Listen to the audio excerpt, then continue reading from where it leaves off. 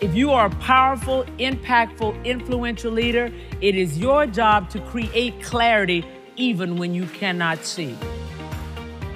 The only true competitor in the infinite game is yourself. The leader of the team has to go first. So where do ideas come from? Welcome to Nordic Business Forum Audio, the podcast that empowers leaders to change the world. I'm Heli, and in this episode, you'll hear from Kostas Markides, the professor of strategy and entrepreneurship at London Business School. Soon, Kostas talks about the different types of innovation and what should companies do to successfully innovate. The discussion was recorded at Nordic Business Forum Helsinki in 2019. Enjoy. Thank you. This is Kostas Markides, a professor at London Business School. You've been on the main stage as well, talking about innovation, but we're going to focus a little bit more on strategy during this discussion. Okay. And you've been writing about this for a long time. You wrote a book 10 years ago called Game Changing Strategies, which has been a thread through your work. But for anyone who hasn't read it, just give us the nutshell.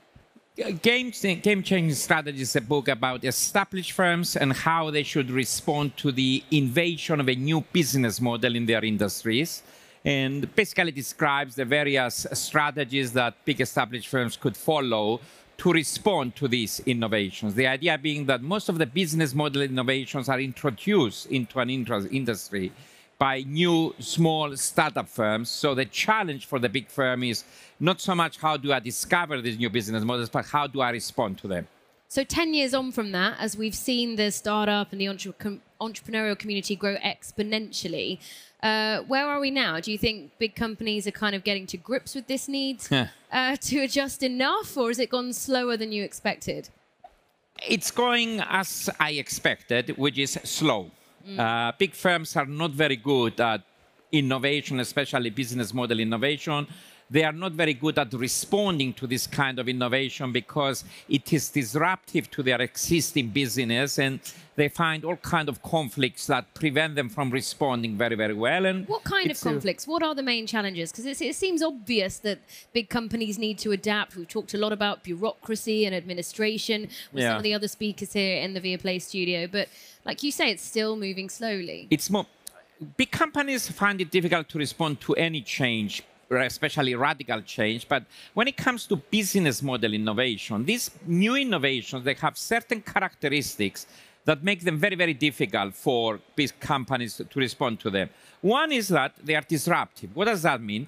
The conflicts that I mentioned, they may cannibalize the existing business. For example, you have an innovation that if it grows, it cannibalizes the existing business.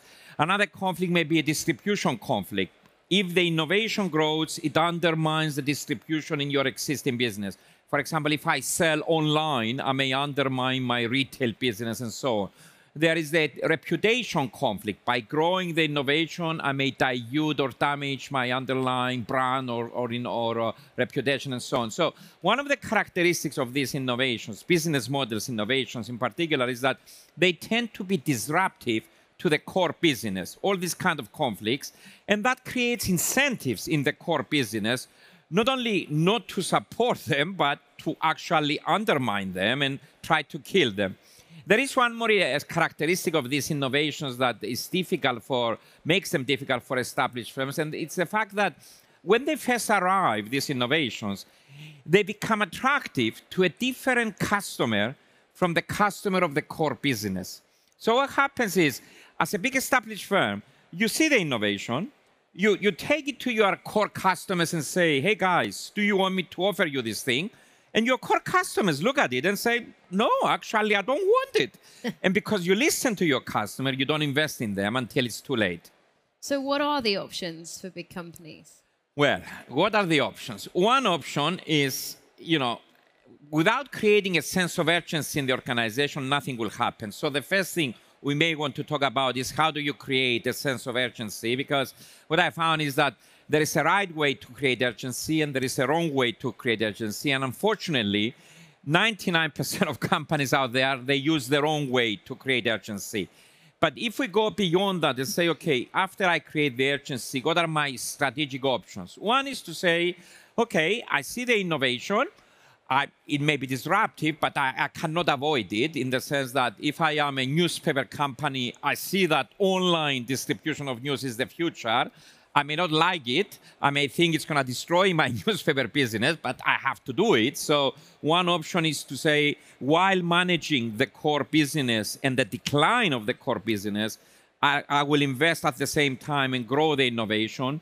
Very much like an oil company that says oil is not the future, renewable in the future, but I cannot abandon the oil now. I'm going to focus and manage the decline of oil while doing the innovation. So this is what I call the option of playing two games at the same time.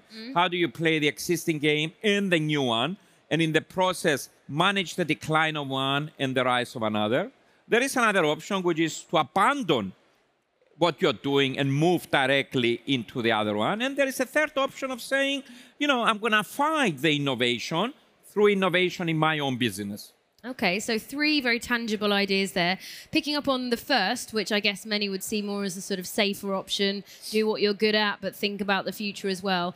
How can companies ensure that those things coexist? It's the most difficult thing in the world. You said it's easy, but my experience is that most companies who try to do it fail in doing it.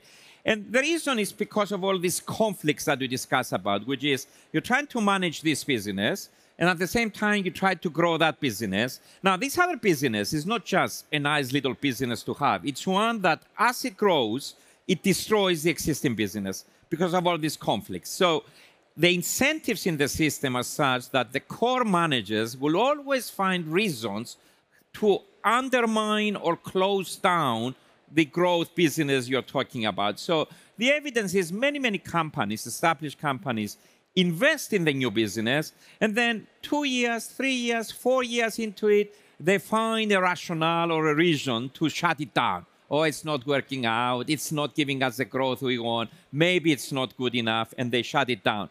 The underlying reason is because managers, high-ranking managers in the core business, find their own ways. They don't do it in an active way. They don't do it in a visible way, but find ways to undermine and sabotage the growth business, and they shut it down. So it's very difficult to grow these two things. And do you have any best case practice examples? The example we all use these days is Nestle and Nespresso. And what is the solution? And the solution we try to give to companies is, look, maybe the way forward is manage the core over here, but at the same time create a separate unit to grow the new business. In the separate unit, you put its own managers, allow them to develop their own culture, give them their own incentives. So it's like having, the parents and the baby, and you let the baby grow at its own pace. Even that, creating this separation, it still requires a lot of management. It's like I always, in the UK, I say, okay, the European Union is now going to create a separate unit called the UK, and so on. Creating a separation will not be the solution. You still have to manage the two, and there are many things that the core business needs to do to manage the separate unit. Okay, so what can you do to maximize the probability? One thing is to think explicitly about what are the synergies that exist between the core business and the new unit, and put integrating mechanisms in place to exploit the two. So, for example, you may have a common general manager that manages the core and the new unit, so as to think out, you can transfer people from one business to the other, to transfer knowledge and expertise from one business to another, and so on. So one is managing the synergies. The other is finding ways to manage the conflicts. The conflicts will always be there. Even if the United Kingdom leaves the European Union, the conflicts will always stay there. So just creating a separate unit and so on will not eliminate the conflicts. You have to find a way of managing those conflicts, either through the strategy you develop or by having senior people in the core business protecting the unit, protecting against the alienation that it may face relative to the managers and so on. The third thing you have to do is to develop a strategy for the unit that is different from the strategy of the core and different from the strategy of the other disruptors in the business. The usual thing that mistake companies make is, just to give you an example, if you're British Airways and you want to respond to EasyJet, you say, okay, I'm going to form a separate unit like you advised me, and I'm going to say, okay, you separate unit, you compete with EasyJet. The most natural thing to do when you decide the strategy of this unit is to follow the EasyJet strategy. You say, well, EasyJet has a strategy, it's working, it's doing very, very well. So if I'm going to compete in that market, maybe I'll follow the same strategy. It's the worst thing you can do. By going in there and imitating the disruptor, you're going to fail. What you need to do is find a strategy that differentiates you, not only relative to the strategy of the core, but also relative to the strategy of the disruptor. So these are some of the things that you're going to increase the probability, not maximize, increase the probability that you're going to succeed by playing two games. There's a lot to think about there. You mentioned one thing, company culture, if you're trying to build up a new side business or strand from scratch. What are the key components for a good company culture in 2019? First of all, let me define what I mean by culture. For me, whenever people tell me I need a culture, I always say go and eat a yogurt because I don't know what the hell culture is. You know, what is culture? For me, culture is manifested in the day-to-day behaviors that you see in an organization, practiced by everybody. How do they behave? When they tell me I need a new culture, I always say, okay, what kind of behaviors do you need? And they tell me, and I say, what kind of behaviors do you have now? And they tell me, and then immediately the issue becomes, how do I change the behavior of my people from this to this? So what kind of cultures do we need in today's world? First of all, you know, disruption is happening all around us. It's happening at a much faster rate than we all think or anticipate. What kind of culture we need? We need a culture of agility. What is that? You want to give people autonomy. You want to give people the ability to monitor for themselves what's happening out in the empire. Not only monitor, but have the freedom to respond. You don't want employees to write reports and send them to headquarters and say, oh my God, these changes are happening. What do you think we should do? The board meets, they decide, they send a report, and 6 months later you haven't done anything. You want people that have the freedom and autonomy to see what's happening out there and the freedom and autonomy to respond to it as they see fit within certain parameters. You want people that are willing to question things, to challenge. Whether you are the boss or not is not important anymore. The way we do it with our children, by the way, if you think how your parents raised me, let's say, 40 years ago with how I'm raising children now, it's totally different. I'm no longer a boss in my family. I'm a coach. If I tell I always give the example, 40 years ago, if my father said to me, Kostas, go and do this, I went and did that. Now you tell the kids, do this, and they say, well, let's debate this with mommy over the dinner table, and so on. What does that mean? You're no longer the boss. You're no longer the leader. You are a coach, and you have to create, a coaching environment where people are able to question and debate with you and so on. So there's a variety of things that we need to think about now about culture because we live in a totally different world from 10 or 20 years ago. Thank you. Very, very interesting closing comment. Thank you so much for listening.